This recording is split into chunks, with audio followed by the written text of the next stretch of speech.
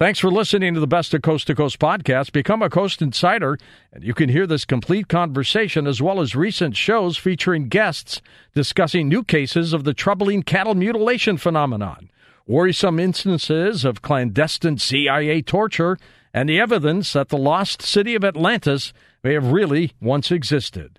Check out these programs and many other fascinating episodes waiting for you in the Coast to Coast archive by heading over to coasttocoastam.com and signing up for Coast Insider.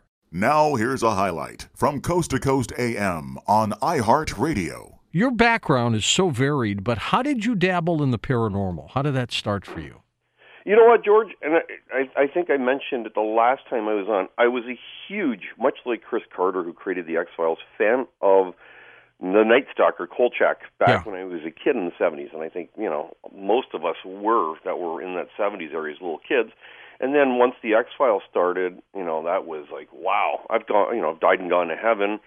And, reading Stephen King stuff, Edgar Allan Poe as a kid, growing up and still being a huge Alfred Hitchcock fan. There was something quasi-normal, paranormal to all that kind of stuff. And then eventually when I got into university, I remember taking an experiential psychology course which dealt with the paranormal, and I took a couple more into my PhD, and then eventually I taught a course, Understanding the Paranormal for Fun, that I had put together, and it just, everybody starts thinking, well, you must be kind of like into that stuff. And so next thing you know, I'm getting invited to radio shows and TV shows, and it was fun. And I just have enjoyed the ride, let's put it that way. Well, and the ride continues, too. And, Peter, people love this topic. They love the subject matter of the paranormal. They just can't seem to get enough of it. You know what, George?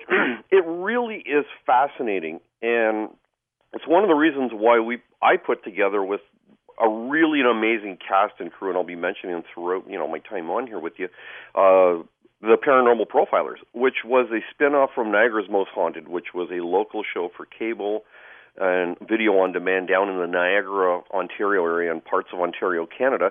And we would get invited to Comic-Cons and Paracons, Horror Cons, and a lot of speaking engagements, and everybody wanted to see that show, but we were limited in terms of what we could do with it and bring it out there due to broadcasting constraints. So we put this show together, put it on a YouTube channel, as well as some TV networks had carried it, and it has just exploded. And it's kind of fun, George, how you put it. People just can't get enough of this stuff, and they're always asking us, when's the next episode, when's the next episode?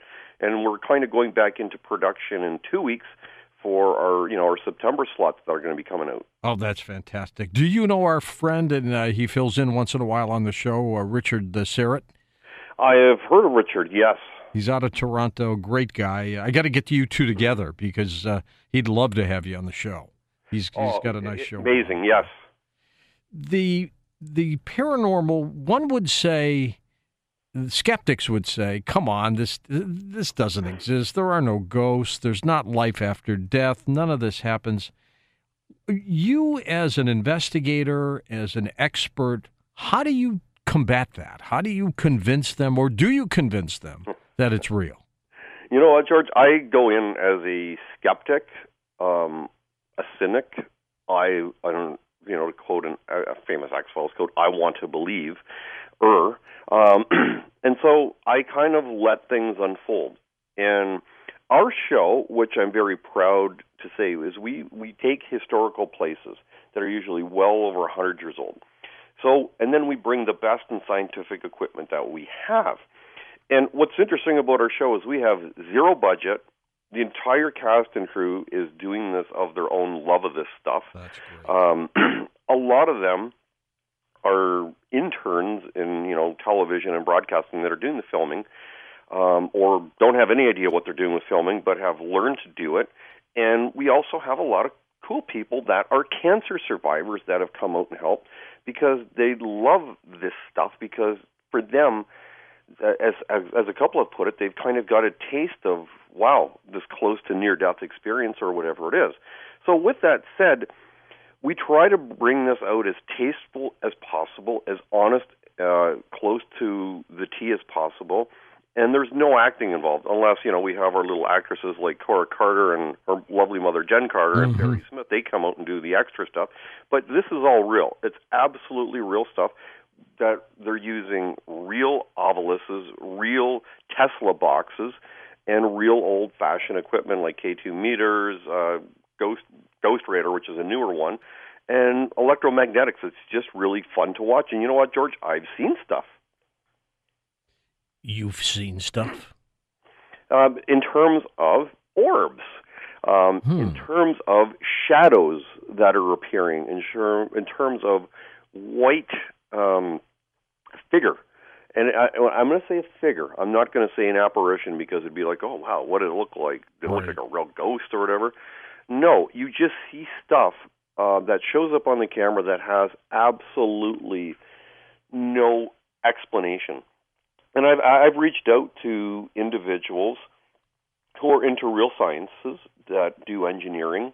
One of them is an astronomer who has come out, and he is a 1,000% man-by-the-book science. And, you know, when I've asked him, I go, what is that? And he goes, I have absolutely no idea. He's baffled? Baffled. You got the right word, George, baffled. Because when people can't explain things, then there's that confusion point. So then you either have to put one foot or both feet into the paranormal explanation or go the other way and say, well, it's got to be an anomaly or some sort of distortion. Would you say, Peter, that you specialize in searching for ghosts? That's an interesting question. I would say we don't really search for ghosts. And I know our one lovely paranormal investigator, I call her expert, she doesn't like to be called that, Michelle DeRoche, who is with Canada's Most Haunted, who's a huge part of our show, and her partner, Wayne Mellows. They don't like the term ghost hunting. They like investigating. So we wouldn't say we're really searching for ghosts.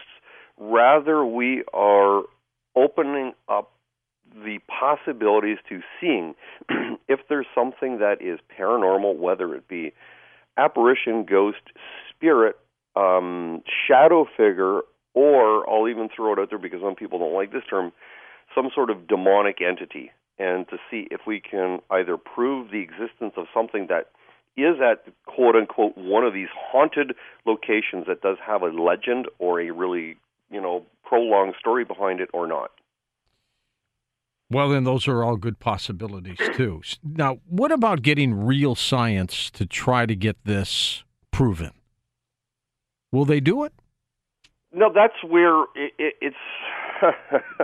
that's an awesome question, George, because then when it comes down to is real science trying to prove it or debunk it? And that's this would be my kind of like craw in my hat, where it would be, are they really wanting to prove the existence of something paranormal? Whether it be ghosts. And, we're not into UFOlogy and aliens and that, but hey, give us time. We're probably going to get there. I'd hope so. It'd be kind of cool.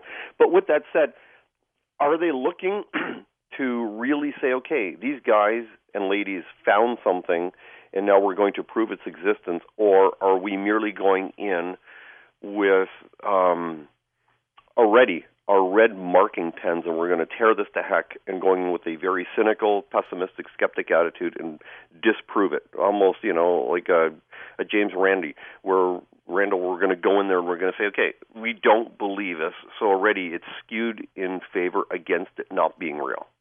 That's a good point. So when you go looking for haunted locations, do you have any preconceived notions of what you're going to find, or do you go in there with an open mind? How do you do that? You know what, George? One of the things that we have going in advance is there is an understanding that I don't want to always call it legend. I'm going to say there's a story. And then we can use the whole, saying, well, where there's smoke, there's usually fire. Right. So why is that story still around? Why do people claim to see stuff? So with that said, I'm given a location. As I said, once again, it's usually a historical location that the public, and I put this out there. We try to pick public places so people themselves can then go out there. They have the ability to go there, not like some ghost shows. It's a private residence. So we want people to go and see these places, not just for the ghosts or the hauntings, but the actual nostalgia of the building. And with that said, I kind of have an idea, George, what the story is. But then we got amazing psychic mediums like Susan Carter and Glenn White that I don't tell them. They have no idea. So they go in with blinders. And same thing with my paranormal investigation team with Kendra White and Matt Aubin. Once again, they're going in there with blinders as well, too. So I'm the one that really knows the story, and I'm not letting the cat out of the bag in advance. And with that said, they then got to find out what they get with their ghost equipment, their apps on their phones that they're using that have some really good ghost apps, and then obviously the real equipment like the Tesla boxes, the Oviluses, the K2 meters, the EMFs, and that stuff.